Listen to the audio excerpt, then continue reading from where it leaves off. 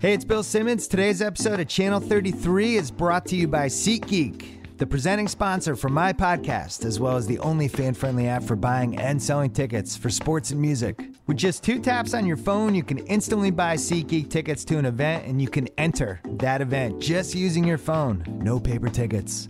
Drop your old ticket app. Use one that's built for 2016. Download the free SeatGeek app or go to SeatGeek.com.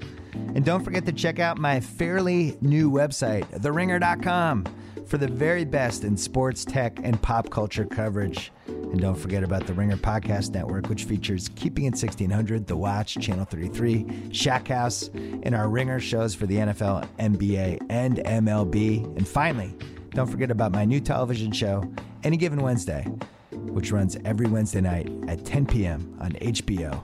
And reruns on HBO Now, HBO Go, and HBO On Demand. And now, without further ado, here is the masked man, David Shoemaker.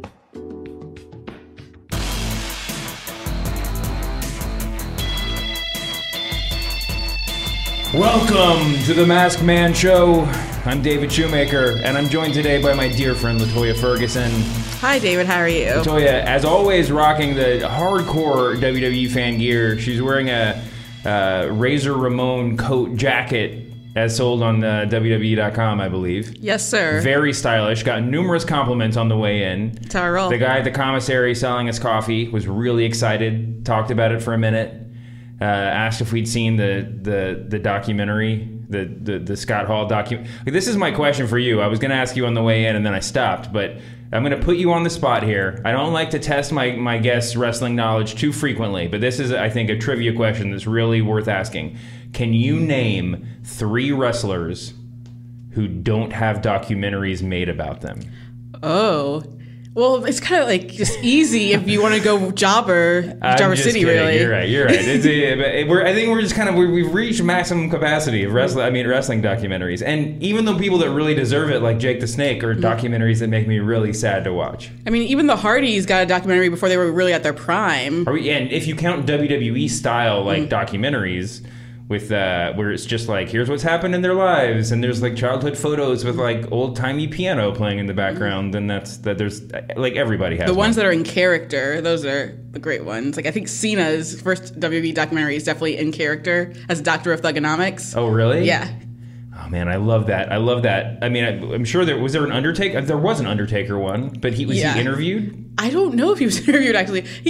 I don't think so. He couldn't have been. I remember there was like there've been some great like documentary style things that they put out, and I remember there was one not too long ago that I talked about, probably back on Cheap Heat, where Bray Wyatt was being interviewed and was in this perfect like semi kayfabe zone. Like he was still kind of scary and wearing like, you know, a Jack Daniels t-shirt, but like not fully in character. And it's such a weird thing. Undertaker, by the way, was at the Cleveland Cavaliers season opener.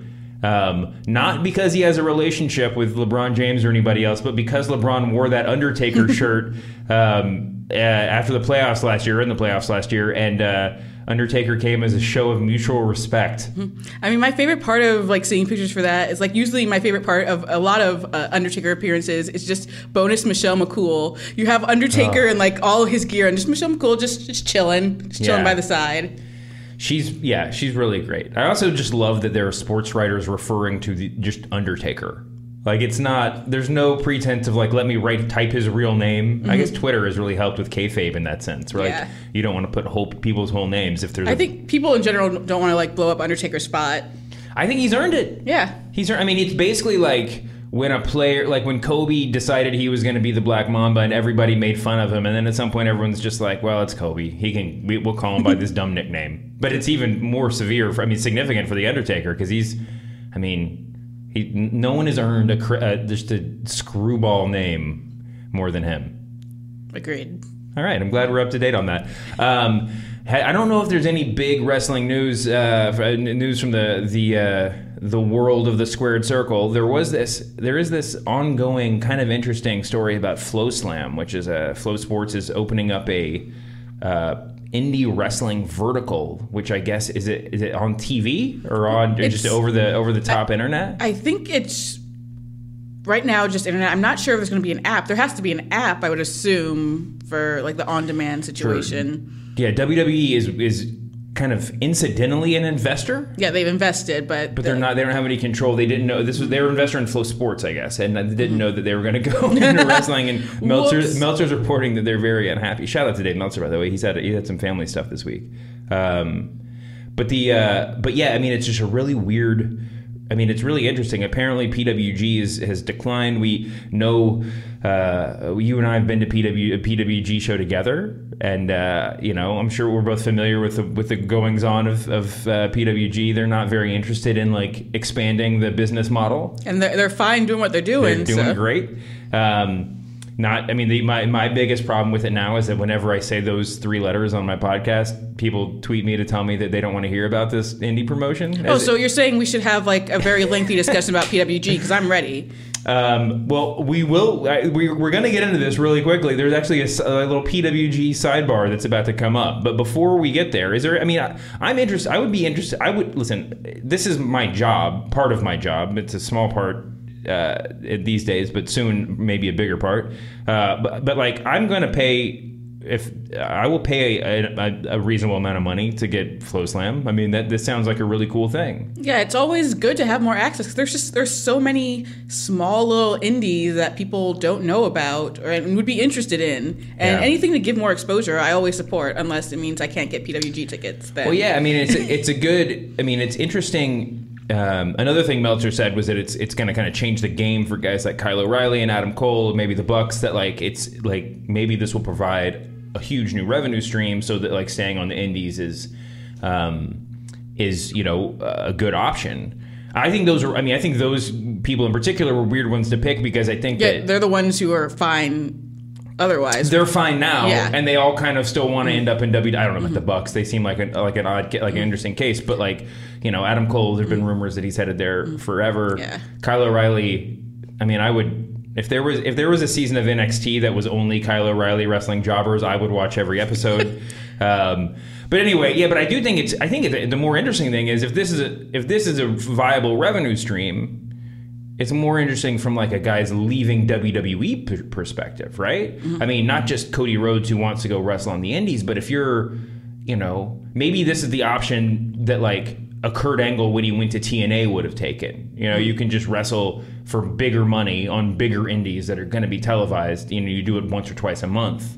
But yeah, I mean, I don't know. It'll be interesting to see how this all plays out. I kind of think that it's going to be the WWE is upset that they don't have control over a wrestling thing they're investing in, but I bet there's some people there that aren't too disappointed that some of these indies are going to get exposure. And I support, lesser known indie guys, especially getting paid living wages, at least, like just from that kind of revenue from residuals, anything to help them, because you hear the horror stories and what most of the guys who are on the top now in WWE, what they went through, just like getting paid in a hot dog, basically. I mean, listen, we suspend disbelief to the point that we don't think about that stuff that much, and it's not like we don't talk about it. Everybody, we talk about it.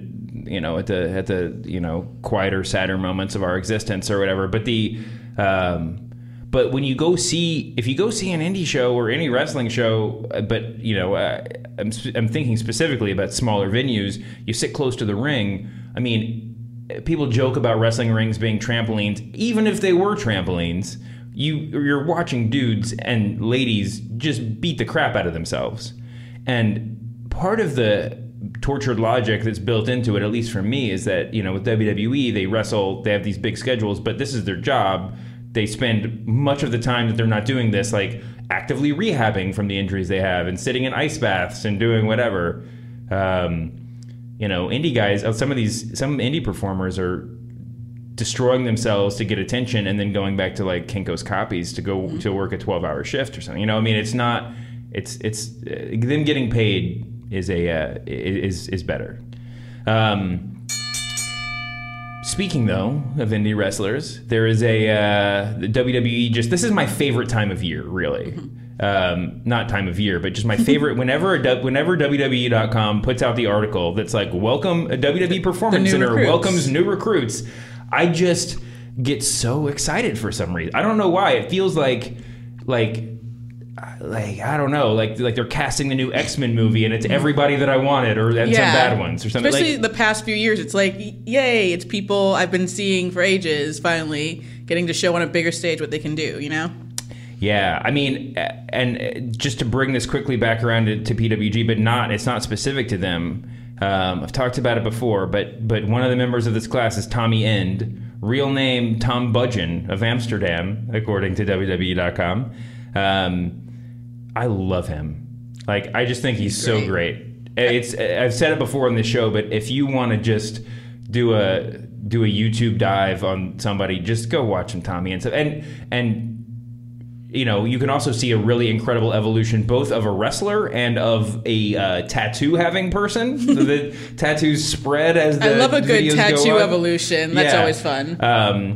But yeah, I mean, he's just really talented, and it's like he looks a little bit shorter in this photo than I was expecting, but he's got all the talent in the world. And it would be hard, you know.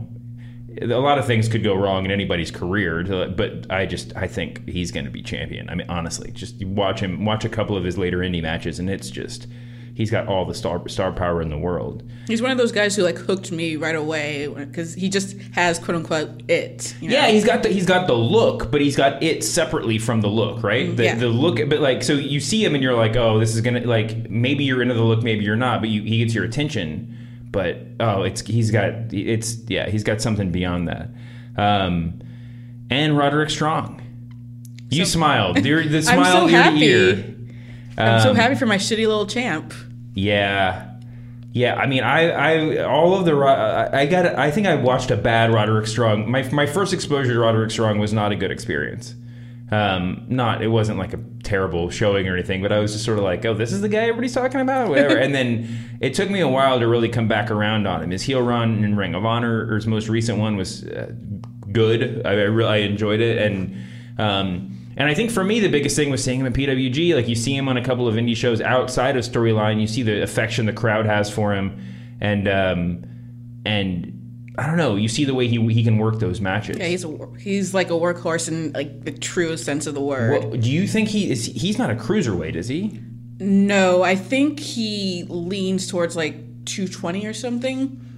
I mean, he's solid. Like, he's never been like a grotesquely muscled guy. So I find it hard to imagine. I don't want him to get skinny and go out there, but we'll see. I mean, I would love for him to sort of, he could fill that sort of like Dean Malenko role if they, you know, played fast and loose with the weight limits. Or I would like for them to fix what they're doing with the cruiserweights first before we talk about adding more people to cruiserweights. Let's get into that. I'm interested in this. This is Raw was.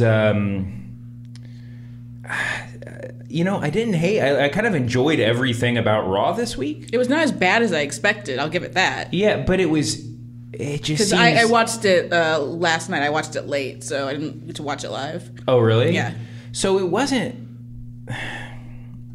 bad. But coming off last week, I was kind of hard on it because or was it last week or the week before? I guess last week, because they didn't. Goldberg made his appearance. The ratings spiked, but the show itself. Then they was had like a go home show, and you know how that kind of falls apart. Yeah, but like they're just not. It seems like the brand split is hurting Raw a lot more than it's hurting SmackDown, because there's not a lot of content to fill, and that's fine. I mean, like I'm not mad at, like I said last week. You know, Braun Strowman segments are fine by me. I mean, this week was was more significant than the previous ones, but yeah, man, it's been a weird. They have trouble filling 3 hours, which is ridiculous considering all the people who are left off the show. Yeah, I think that's it. I think I would rather like an hour, just roughly speaking, an hour of the 3 be just like jam packed, like fast matches or quick things or whatever. I think the problem is it is a sort of like slow. Ever since they went to 3 hours, the pace is just slowed down just enough. Like, I don't think they could do Crash TV if they wanted to. Instead of upping the pace, they just stretched it. Like, they stretched it to a pace to fit 2 hours of material into 3 hours. And then when they did, so let's get to the cruiserweights, which you wanted to talk about. The cruiserweights, seemed like they were going to be the fill-in, right? Like they were going to fill those gaps and make the show more exciting and more fast-paced. Instead, they just gave the cruiserweights backstories and like storylines, and some of them. Some of them, but they're. I mean, it's like the old women's division where we're going to concentrate on 2 people at a time, or 3, I guess. I think we have 3 cruiserweights that we're supposed to care about, but they're fully WWE integrated now. Yeah, they're not really doing the style of wrestling you saw on the Cruiserweight Classic. They're just doing the typical WWE style, slowing things down, a lot of rest holds, which is not what anyone was expecting. Is that your biggest hang-up? No, I think my biggest hang-up is definitely the Divas Revolution booking of it all. Yeah, I mean, it's tough. I don't think they should go like old school NXT, like the reality show one where the fans are kind of voting for people. But it does sort of seem crazy that like Cedric Alexander gets the reactions that he gets, and we're just going to backburner him for a while. You know, like I don't know. I mean, do you get the impression that like TJ Perkins is over? I think he is over, but I think it is quickly going to fade because he is not the best actor, and the WWE writing for him and his love of video games is definitely not the best writing. Yeah. It kind of seems like it's almost like you know, WWE. It's like WWE's insistence on signing a luchador who can speak English really clearly. Mm-hmm.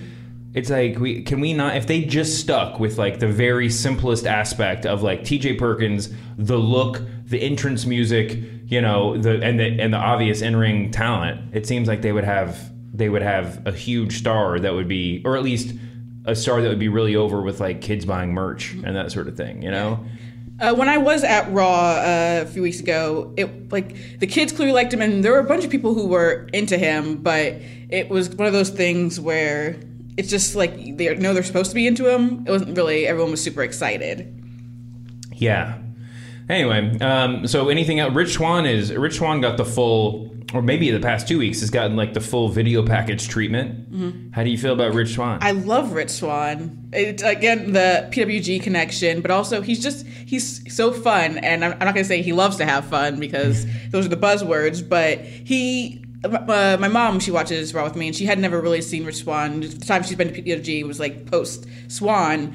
But she was like immediately hooked on him, even though in theory it's just a typical another dancing gimmick.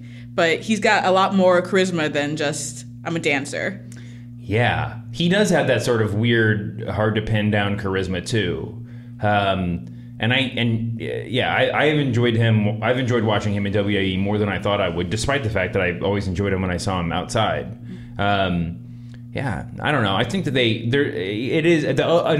another way to parallel it to women's wrestling is anytime there's been sort of a step forward in the women's division over the past couple of years, WWE has always had to sort of like figure out what they were doing. Like you make the pronouncement, you change the belt, you call everybody up from NXT and say it's the Divas Revolution. It takes about 6 months for that vibe to actually trickle down through the writing staff and the management and everybody else, and to figure out how to book it. I mean, it's not everything is just abiding by the same pro wrestling booking playbook, and that's a good thing, right? That's a good thing, but at the same time, I think for the women, everyone kind of realized, well, I guess outside of WWE, that the best way to book them was not to be like, hey, look, it's a Divas Revolution, look how we're revolutionizing things, and hey, that actually worked when they stopped doing that. So maybe they should do for the cruiserweight division, stop saying, hey, look, cruiserweights, and just let them be as cool as they were. Let them be cool. Yeah, I think to me the most interesting thing, and I don't want to go too far down this path because wrestling is, when your enjoyment is fantasy booking, then you're doing something wrong. But you're doing a lot of things wrong. I'm going to be interested to see what happens the first time the like black hole opens up or whatever, and cruiserweights and the main roster interact in a real way, because for whatever you think about, I mean, for whatever the reaction is to Perkins or to Kendrick, Rich Swann or Cedric Alexander are probably the closest, the two that are closest to like crossover breakout, even though and the whole point of this is to say there's going to be some match where like Stephanie McMahon forces Seth Rollins or somebody else, just forces the babyface of the moment to take on a cruiserweight, just as like whatever, or maybe put,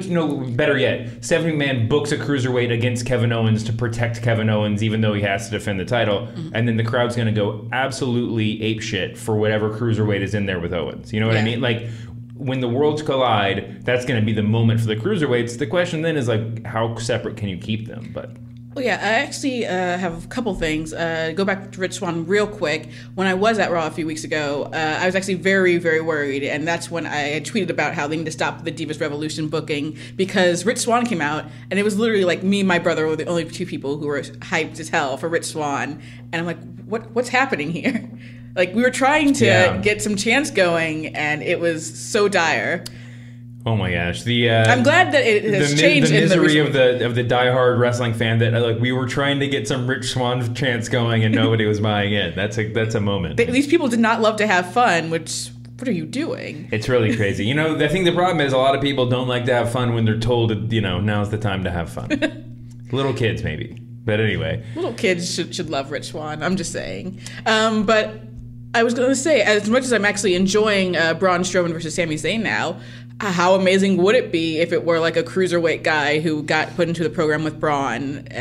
Because you can do actual storylines, and right now they're just doing the one storyline about how Brian Kendrick used to drive TJ Perkins to wrestling. That's it. That's the storyline. Well, I always I think the one thing we've learned in WWE history is that anytime they can make a storyline that involves a car ride, then it's gold, right? There was The Rock getting run over. Stone Cold getting run over. There was Vince McMahon's limousine blowing up. Stephanie being kidnapped by Undertaker. Yeah, exactly. The one thing that's a tried and true storyline is to make sure we're as far away from the wrestling ring as possible, and in a moving vehicle, the Giants monster truck. Do you remember that back in WCW? Yeah. Sheamus steals Del Rio's car and takes a dump in it. Somehow this is like the worst. It's like the most lo-fi version of a car gimmick. I think the only car gimmick I've ever really liked was like Jerry the King Lawler getting slammed through a windshield back in Memphis, or wasn't there a Dusty Rhodes and Four Horsemen car situation one of the times they broke his leg or something? That stuff is cool. That's just like we're trying to hurt you really badly. One of the worst, it wasn't even really a car gimmick, but like it had one of the worst moments is John Cena spray painting JBL as poopy on his limo. Right. That's what happens when you bring cars into wrestling. Spray paint, on the other hand, I'm all in on. I love a good spray painting. What did Kofi do didn't Kofi do something to Orton's car? He just painted all over it pretty much. Well, we saw some spray paint on SmackDown. There's not really much to talk about SmackDown except Becky Lynch is back and healthy. SmackDown just keep doing you. SmackDown has at least 3 women's stories going on. Yes. One of them is, a promotional tool for Total Bellas, but that's fine. Like the Bella stuff last night was weirdly compelling. I was watching it with an 8-year-old boy who, this is not a gag. Who are you hanging out with? This is my girlfriend as a kid. So there's an 8-year-old boy. He's never watched wrestling. Prime time. Until like a month ago, it took him. I said this before. It took him 30 seconds to go from I don't want to watch this to John Cena is my favorite person. Like that was we were watching the main event on debate night, the triple threat match, and so there was that, and now his I think his second favorite wrestler is Nikki Bella. Aww. So it's he's all in on the Rack Attack. That was cool. Becky's back, which is it's good to see her. That main event, the fact that they're doing, the fact that they're actually making James Ellsworth, who apparently got a contract. I don't know if he got a contract or he's about to get a contract, something like that. Yeah, but the fact that they're making him into such an integral part. I've said this before, and when you say SmackDown keep doing you, I feel like this is it. It's like.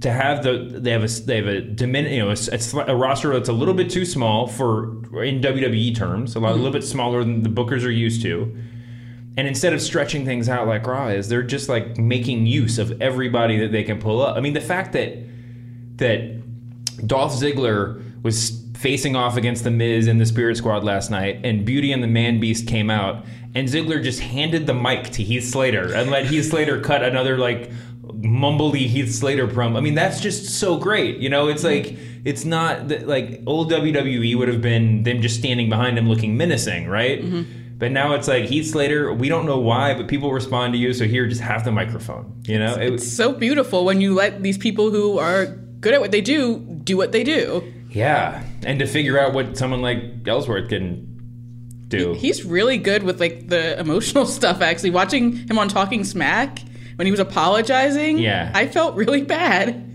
Yeah, I think that WWE should just have. You know, there was a time long ago where I said that WWE needed to bring back NXT, like the I Want to Be a Wrestler version. I mean, I will talk about the game show version of NXT like for another full episode of this podcast. Well, that's great. We should.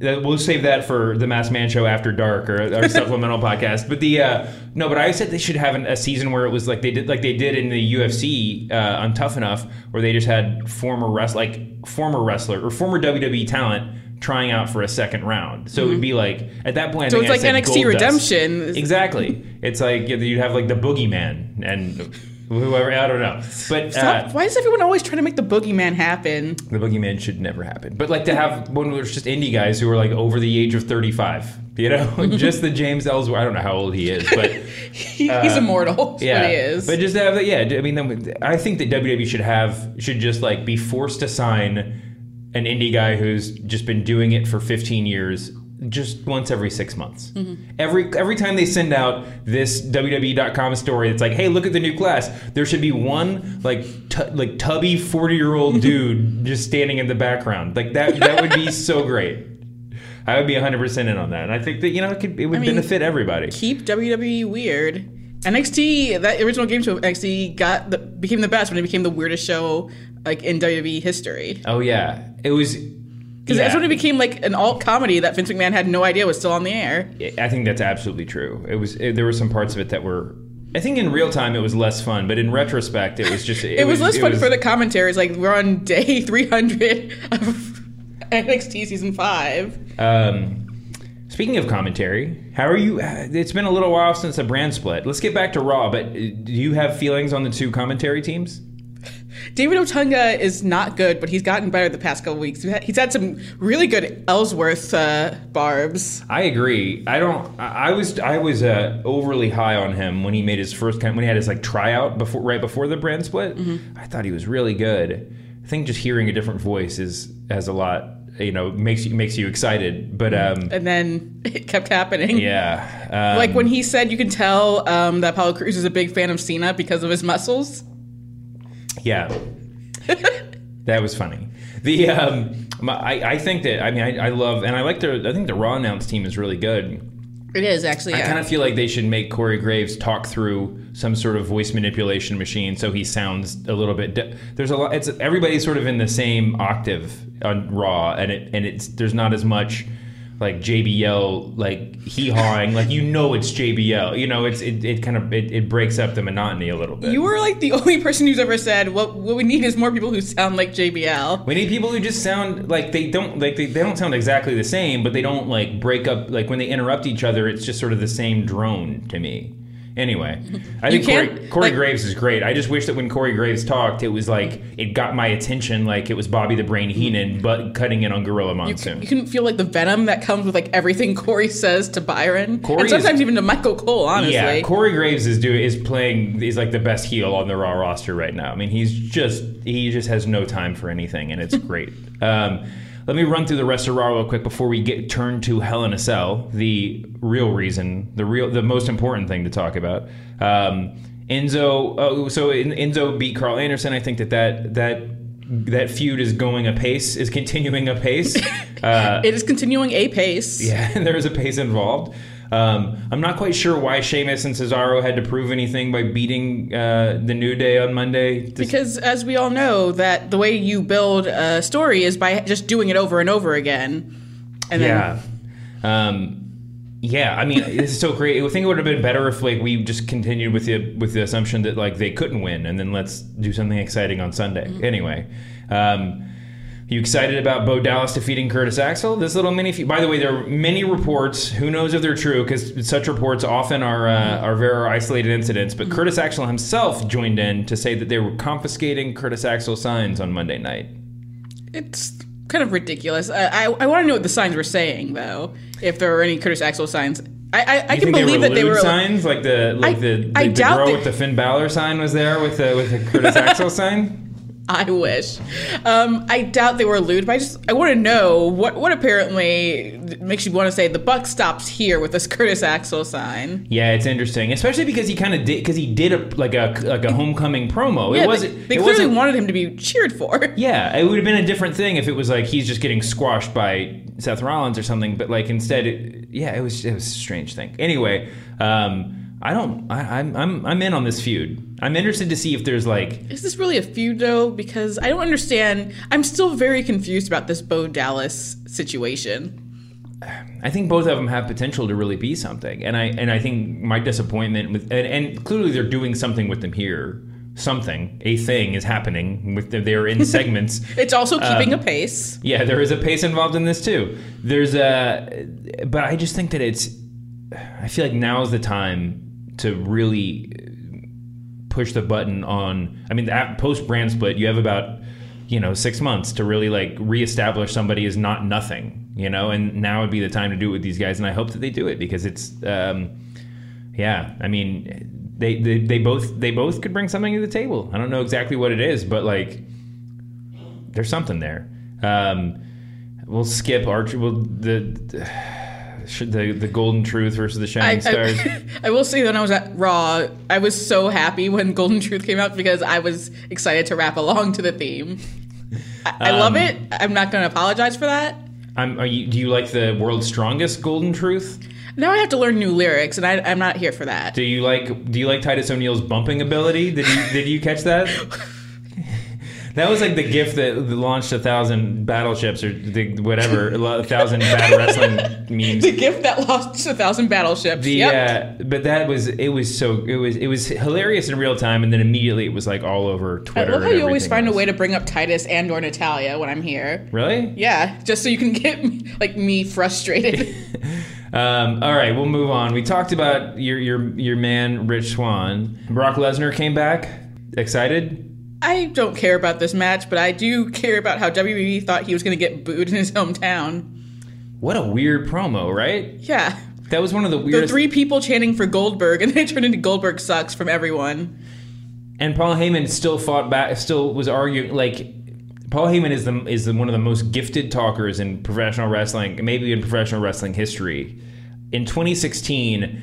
you people shut up does not work, right? Like if like you can't get the automatic cheap heat. Well, no, it's like your sports team sucks. It wasn't that kind of cheap. It's the one where it's like you people shut up is where you expect you really want them to go louder, but no one got louder, and it was still only 3 people cheering for Goldberg. Yeah, and then that was overtaken completely. It was really confusing. Like if you were, it was amazing to see it after it aired because I just knew people had been tweeting about it. I'm like, well, I need to see. Did they fix it for the? Did you watch on Hulu or did you watch? Did you? DVR? I had it recorded. Yeah, I got to go back and watch Apparently it. Apparently on Hulu they changed it a bunch. Yeah, they fixed it in post. Do you think did they buy the cassette tapes that have the Goldberg chant that they piped in through the WC when they bought WCW? Did they get that sound effect with the purchase? They're still using just like cassette tapes for sounds from WCW. And then Rollins defeated Owens and Jericho. I mean, we'll talk about this after the break, but I just think it's amazing how significant Jericho is, and he got maybe the biggest pop of the 3 of them at the entrance. It was crazy. He also makes me so happy. He's really great. All right, let's take a quick break, and then we'll come back and talk all about Hell in a Cell. NFL season is in full swing, and it's time to get you in on the action. I recommend BetDSI.com. With over 20 years in the business, BetDSI have built an impeccable reputation among all types of players. As one of the internet's top-rated gaming sites, BetDSI.com offers safe, premium-level service, including 24/7 live chat and phone service. You can wager on virtually every sport, not we figured out professional wrestling, but we're working on that. They have hundreds of NFL wagers, college football, NASCAR, UFC, and mostly, more important than all that, Trump versus Clinton odds available for betting right now. With their no-hassle deposit system and fast, easy winning payment on winnings, it's no wonder BetDSI.com remains one of the most popular gaming sites. Right now, BetDSI will give you $25 free to try the service when you use the promo code BSPN25. That's BetDSI.com, promo code BSPN25. All right. So, this Sunday, there's an NXT show this Sunday. I will be there. Me too. There's an NXT live show this Sunday. But while that's going on, the vast majority of people listening to the show will be paying attention to WWE Hell in a Cell. Do we know why they double booked that night? I have no idea. This NXT when people show started texting really me good. and they were like, "Hey, we got to make plans for Sunday because there's a pay-per-view and this NXT show," I was like, "What? I bought tickets to a show on the same night as a pay-per-view?" I'm so confused. I guess they just what time is the NXT show? We can cut this out, but No, let's talk about it. Yeah. I think that the way it works out is that like we might miss the main event. Okay. We like I think I'm gonna. You're invited to come watch at the Ringer offices, and then we'll just like run down the street to the show. It's so confusing, but like if we time everything just perfectly, we'll only miss maybe the main event, or we'll miss the beginning of NXT. But what is the main event? Well, that's it. Maybe that's why they're talking about putting the women on last because they really hate women's wrestling. But anyway, there's 3 main events. I just rolled my eyes, by the way, people. Yeah, there's 3 main events. We will. I think we can safely skip everything on the pay-per-view that's not one of the main events. We talked about it a little bit when we talked about Raw. So main event number 1, Roman Reigns versus Rusev. Now, on a scale of let's say 1 to 5, how much hell do you think? I'm going to ask you to rate each of the Hell in a Cell matches on a level rating the hell on a scale of 1 to 5. 1 being the least hell, and 5 being the most hell that is contained within the cell. Roman Reigns versus Rusev. Hell rating 1 to 5. I'll give it a 3, just to put it right in the middle, and not include the factors of the hell I'm put through when I'm supposed to be cheering for Roman Reigns, despite how terrible of a character he is in this feud. And, I mean, by terrible, do you mean poorly acted, or that he's being booked as an old-fashioned heel and WWE doesn't seem to be aware of it? Definitely the latter, although that last promo was not really great. Not really greatly acted, I'd say. Yeah. And Rusev's, was it last week that Rusev had the big promo package, or was it this? My brain is so fried. Let's see. The last week was the one where he showed his family. Yeah, which was like, that was the promo package where Nikita Koloff turned babyface. Like, that was, like, it was incredible. I feel like, is there something wrong with me, or am I just not enough of a sociopath to hate Rusev? The biggest heelish thing he's done in the past month is to shave off his mustache. Like it's very strange. I'm gonna give that a 2 in hell level. I feel like they'll deliver in the match. So I think that they'll deliver. I think that they'll deliver. I just think that I've been saying this for a month now. I'm a broken record, but I feel like they're going to be restricted by the way they book each of these 3 matches is going to be restricted by the way they book the other 2 matches, right? Like you can't have any duplication of any spot at any point in the match. So it's just going to be a little bit. It's just not going to be everything that it could be, and I feel like it's going to come through. Especially when you can have, like WrestleMania, you have 1 Hell in a Cell match, and that restricts Brock Lesnar versus Dean Ambrose. So Exactly. you have 1 Hell in a Cell match, and there are 2 others. That's just asking for trouble. Yeah. I mean, I think these 2 they have increasingly good chemistry in the ring, and I sort of feel like of all of the Hell in a Cell matches, of all 3 of these main events, Rusev and Reigns have a sort of style and chemistry that feels like it's going to work really well in the cell. I think the other 2 are going to be better matches, but I feel like I'm interested to see how they work in the cell. Mm-hmm. I don't know. Maybe I'm crazy. Will it be better than Roman versus Bray last year, where we met?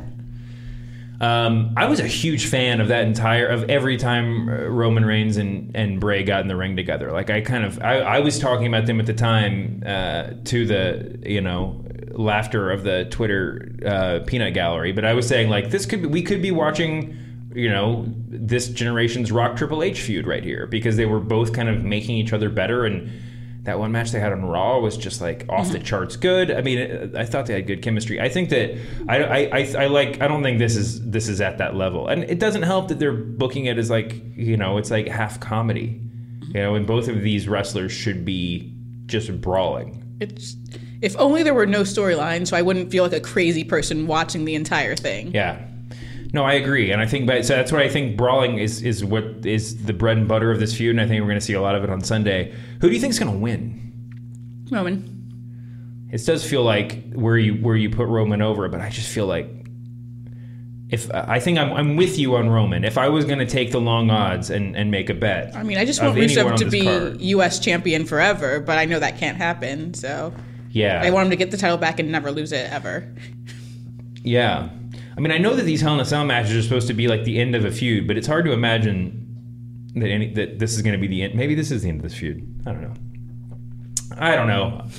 I want it to be the end of this feud. Kevin Owens versus Seth Rollins for the WWE Universal Championship inside Hell in a Cell. On a scale of 1 to 5, how much hell is in this cell? Based on the story that they're doing, a 2. Based on if the two of them were allowed to do basically the chains were taken off of them, I'd say a 4. I'm with you on that, and I actually think that my fears about the booking of this night, this might actually help Owens and Rollins, just in the sense that they can be like, oh hey, we know we have like 5 spots that's never happened in WWE before, so can we just do those so we don't overlap with anybody? Like maybe this will be one of those. I don't know. It'll be interesting. I feel like confident this is going to be a really good match, but I feel of all 3, this is the hardest one for me to imagine for some reason. Yeah, because in theory, they should have like an excellent match, and that should be the case with their entire feud, but that's not exactly what's happening right now. Yeah, no, I mean, that's a really good point. The feud such as it is has been a little bit lackluster, and part of that is that, I mean, tell me if you disagree, Rollins didn't really get over as a babyface that they wanted him to be. They did. I mean, I think the time we talked about it, I talked about it at the time, the timing of it was off, just the pacing of that whole thing, and he doesn't have to be a pure babyface. I mean, that's clear, but it almost seems like when he didn't start getting the massive crowd reactions that one would assume they wanted, they just sort of took him off TV. And it's weird because he might not have been getting the massive reactions, but he was still getting better, just pure face reactions than a Roman, basically. At least sure. People clearly want to cheer him, and as we know, they wanted to cheer him from the moment he came back, but they decided not to turn him. Yeah. But the thing is also, now they're doing it where they're making him the prototypical WWE babyface, which you might recognize from when Sheamus is babyface, where he's just like a petulant man-child. Yeah. And, sparkle crotch, it can be, hey, he's getting sparkle crotch over, so I'll give him that. That's at least. Great. But it's... Do you have a Seth freaking Rollins t-shirt? I do not yet. That seemed like a little bit of an early... They pulled the trigger a little bit early on Seth freaking Rollins. He hasn't even said it yet.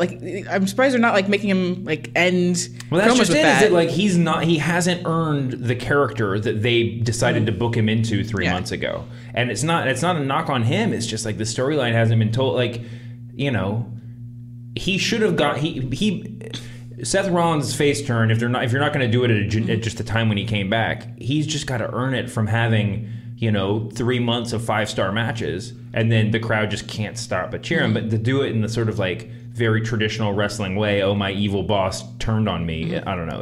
My boss is a bitch. Get a load of her, huh? Yeah. That's literally it. Yeah, exactly. But anyway, I think this match, I mean, I have all the confidence in the world this is going to be a really cool match. And I think that from what we're talking about, the interesting thing is this, this is their chance sort of for a reboot, for not that they need a full reboot, but I think that Owens and Rollins could both stand to be, 20% more lauded by the fans, more over, I guess. I mean, Owens has been flawless in a lot of ways, but I will say the end of Raw this week was really good, I think, for for both of them and Yeah. for the story with them just deciding to beat the shit out of each other. Yeah, absolutely true. And I think Owens being like a legitimate jerk, asshole heel who just keeps trying to kill him as opposed to just joking. I mean, I love a good Kevin Owens joke, Yeah. but he can get tough.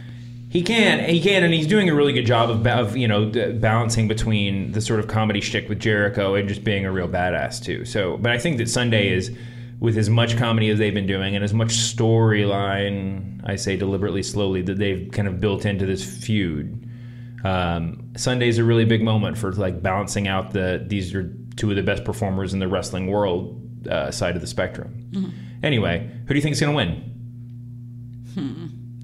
Let's say Owens and move Seth along and let Owens actually be a little competent champ for a bit. You think we're going to see a Triple H appearance? Is this the moment, or are we saving that for down the road? I would think so, but it depends on the shifting of the schedule for the main event. So yeah, it's a good point. It's a good point. Maybe that's why when they announced Sasha and Charlotte for the main event spot, they took it back because they were like, "Oh wait, we can't do that." Well, it wasn't they who did it. It was Mick Foley who said it, and I feel like Mick Foley misspoke. And by I feel like I'm 100% sure. Do you think that he just got an email? I mean, I'm just, first of all, he saw I'm the kayfabing poster this and saying that there was a Slack group for the WWE Raw management crew. There's no way there's a Slack group for them. They are so disorganized. Wouldn't that be great though if it was just Stephanie and Mick and and a couple of assistants, and they were just hey, what do you think about booking Raw this week? And then Stephanie intervened every time and was just we'll make that decision during the show. Well, I know that Daniel Bryan and Shane McMahon definitely don't have it because on Talking Smack, Daniel's usually I haven't talked to Shane yet about this. Yeah. The Spirit Squad thing is that was Shane's decision. I don't know why. It's a great gimmick. Just blame everything on Shane. But I don't even remember what I was saying. Oh, do you think that Mick Foley just got the email or the Slack that was by the way, we have three, this is gonna, the women's match is the main event 2 or whatever, and he was just it's the main event. No, I think he just saw the poster, which is just, and then he said, because they weren't talking 3 main events until he said it's the main event. Yeah. The WWE's poster making department, whatever that marketing publicity department, has been one of the most integral parts of the Divas Revolution outside of the ring, just because it's remember the WrestleMania posters, every time SummerSlam, when they put all of the wrestlers' faces up above the arena, they put Charlotte and Sasha or Paige, whoever up there, they'll cut Randy Orton to put Charlotte on the poster, and it's been really great. All right, last match. Speaking of the women. Sasha versus Charlotte. Flair. Oh, sorry, it's Charlotte Flair now. When did that happen? Literally this week. Okay, because I missed things. And then, so Sasha Banks versus Charlotte Flair. Hell in a Cell match for the WWE Raw Women's Championship. On a scale of 1 to 5, how much hell is in this cell? My hard drive just crashes when I think about what it could be, because I want it to be a 5, but it can't be a 5 because 5 is relegated to kind of the old school Hell in a Cell anyway. Uh-huh. And it's kind of the thing where, could it be a 4? Or what are we doing here? They have to try to kill each other, right? I mean, if history is any indication, yeah. I mean, it could be. I'm going to make the prediction that they go on the ceiling. I mean, they go on the roof of the cell. Because I don't know which other two are going to end up on the roof. And I feel at a night like this, like we said, there's 3 different Hell in a Cell matches. Every Hell in a Cell spot is going to get a chance. Is going to happen at some point. I think that'd be a great way to start the fight. We'll see. I'm scared. I am too. There's going to be I think that's the 5. I think there's 5. I think there's the full capacity of hell in that cell. I'm still not. I think they're going to definitely push for that 5. We'll see if they get their 5. I think that's exactly right. Yeah. It's the basic thing of, I'm sure that everyone is going to be pushing for something. It's a matter of WWE allowing it or not, really. And that's kind of the problem now, really, with these Hell in a Cells. Yeah. I mean, and I just don't. I mean, they've had so many good matches. Man, I'm going to be watching that on pins and needles, but my expectations are certainly high. Not been a big fan of the booking being about, making history as opposed to just beating each other up. And, and Mick Foley having to tell them, hey, this is dangerous, where he's not telling anyone else that it's dangerous. There are 2 other Hell in a Cell, and he's not playing protective dad to them. Yeah. A little bit weird. He's not going up to Rusev. He's not going to Lana and being like, hey, your husband could die in this match. It's funny because that's sort of been... I mean, let me just say, I think Mick Foley has been an incredible net positive to Raw since he's become the GM. I kind of disagree, actually. Well, I thought he was going to be terrible, and I think there's a lot of ways. I think that he's managed to find a sort of serious uncle role before outside of Monday Night or outside of the women in general. His passion for women's wrestling comes through, and I think that's really important, especially to average fans. Not the target audience of this podcast, but still. But he always has been a little bit, just a little bit. His tone is always a little bit off with women's wrestling, and I think it's like it's very patronizing. It's not intentional, but exactly. He has the best of intentions, but it just comes off a little bit like it's creepy's not the right word, but it's just a little bit patronizing. And Monday Night, it's unfortunate that on the Go Home show, I don't know, but if he had done that with guys, I was going to say it's unfortunate that that's like the tone they struck for the big Go Home. But if he had done that same spot, which I think he has in the past, right? With like, if he had done that with Owens and Rollins, it wouldn't have felt patronizing particularly. Well, but he didn't do it. His situation with Rollins, we've already had him basically like, when he tried to punish Rollins for interfering with things, and it was like, we're going to have a talk. Did he ever do anything about it? No. Like, we're going to talk to you, and they never actually did anything with that. So it was just like kind of empty. He seemed... Well, maybe they had a talk. Maybe it was off camera.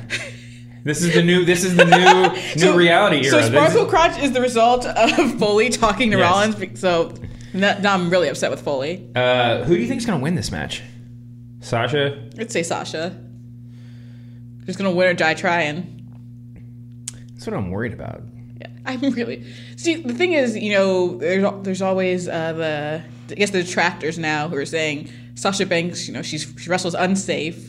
Where I'm standing, like the last 2 injuries she's had were because a referee kneed her in the head during a match, and Charlotte dropped her on her head a bunch of times. Yeah, I think that, certainly Sasha's done, but Sasha's also done some unsafe things that have not resulted in injuries, and I think that's where a lot of that comes from, But the last 2 times, it's definitely not been on her, and you can't just say, well, that just means that she's injury prone when people are being kind of unsafe. Even a referee, he kneed her in the head. It's an unsafe world, and as Mick Foley has told us, the Hell in a Cell is less safe than just about anywhere else you could want to be. It changes careers. It changes the way that old men walk.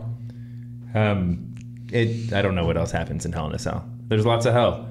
I'm with you. I could go either way on this match. I'm gonna feel like we've agreed on most of it so far. We want nothing but the best for it. I do think that this is an interesting. It's going to be interesting to see who wins because of all of the history-making garbage that they've been spouting for the past month. Only because, it means that WWE is going to make the decision here based on history-making, right? Mm-hmm. You can really just do it based on they hate each other. Yeah, but I think whoever wins, it's going to be WWE is WWE knows that the visual of Sasha standing in the middle or on top of the cell with a little bit of blood coming out of her nose holding up the belt is going to be a visual they use for the rest of time, right? So if it's Sasha or Charlotte, you're making a decision based on your future video library usage almost. Which is not, I don't mean that in a condescending, demeaning way, whatever. That's the kind of thing that's going to be in the then, now, forever, pretty much. Exactly. This is, when they talk about making history, that's really what they mean. That's the concrete way that you make history in WWE. You have a visual that's so significant that you make it onto the bumper video. It's going to be that big of a deal. But yeah, it's going to be interesting. I think they sold it in their promo for the contract signing. I do think Mick, they would get on a roll during the promo and Mick would interject and it would kind of take everything down. Yeah. Because again, the patronizing thing is they're still they're still superstars pretty much. And it just seems like, oh, woman, you don't know what you're doing, pretty much. Like, you talk about how they love wrestling and how they know wrestling so much. They know. They're not doing... I mean, Kevin Owens kind of threw it in a joke basically about how like it seems so cool to go into, but like they understand the gravity of the situation. And I think that could be lost in Mick's like trying to stop them. Listen, if anybody understands the gravity of Hell in a Cell, it's Mick Foley, since he fell off of it twice. But that's his own damn fault. Once, okay. Twice. Well, the first time was his fault. The second time was not his fault, right? Do I have that? Do I have the sequence correct? If you get on top of the cell more than once, the second time's your fault. Yeah, that's definitely true. There's I guess Spoken whatever. like two people who would never be on top of Hell in a Cell. Dude, I got into the WWE ring at Access one time. I think I've been in it more than once since then. But the first time I went in, it's the scariest thing in the world. Like the ropes feel like they're just gonna cut your arm off. Like everything about it is just intense. I can't even imagine a Hell in a Cell. You're like, I already give up. I hit a rope, you tap out immediately. Yeah. Oh no. It would not take long. I used to have the nightmares when I was a kid about being in wrestling matches. It always sounded cool. It was a fun dream on the way to the ring, and then I would get inside the steel cage, and I would be like, "Oh, I don't know how to wrestle." And why are you not knowing how to wrestle in your dream? That's a really great question. I guess my insecurities are not constrained by space and time. Anyway, there will be no insecurities on Sunday night. Hell in a Cell is going to be a lot of fun. And then NXT, which will probably, for those of us who live in LA and who's, somehow got tickets, it's going to be a good time. Who do you think we're going to see? In LA? Yeah. Like at the thing? Rick Rubin? I mean, what do you... No, I'm saying, like, who do you think's going to be on the card? We don't know the card for NXT. Didn't they? I think they're doing part of the tag team tournament there. The Dusty are? Rhodes Classic. Yeah, they've announced... I think someone said they announced that. So that'll be fun. But it depends on the tag team. Yeah, I guess that's true. Anyway, one way or another, I'm going to have a wrestling-filled Sunday. So will you. And those listening to this, enjoy Hell in a Cell. In case you didn't know it, Sasha Banks' favorite wrestler is Eddie Guerrero. I feel like I heard something about that. I just think it's worth throwing in. TJ Perkins likes video games. I don't know if you knew that. Oh, that's good. That's good. That makes me like him more. Mm-hmm. Do you have any plugs? Let's see. You guys can follow me on Twitter at LaFergs. Just watch all of Black Mirror season 3, specifically San Junipero. Just watch that over and over and over again. We have a great San Junipero piece on The Ringer. It's either up, probably when you're listening to this, it'll be up regardless. I guess that's it. Enjoy Hell in a Cell. I hope that your cell is full of hell, humanoids. I hope that your cell is full of hell.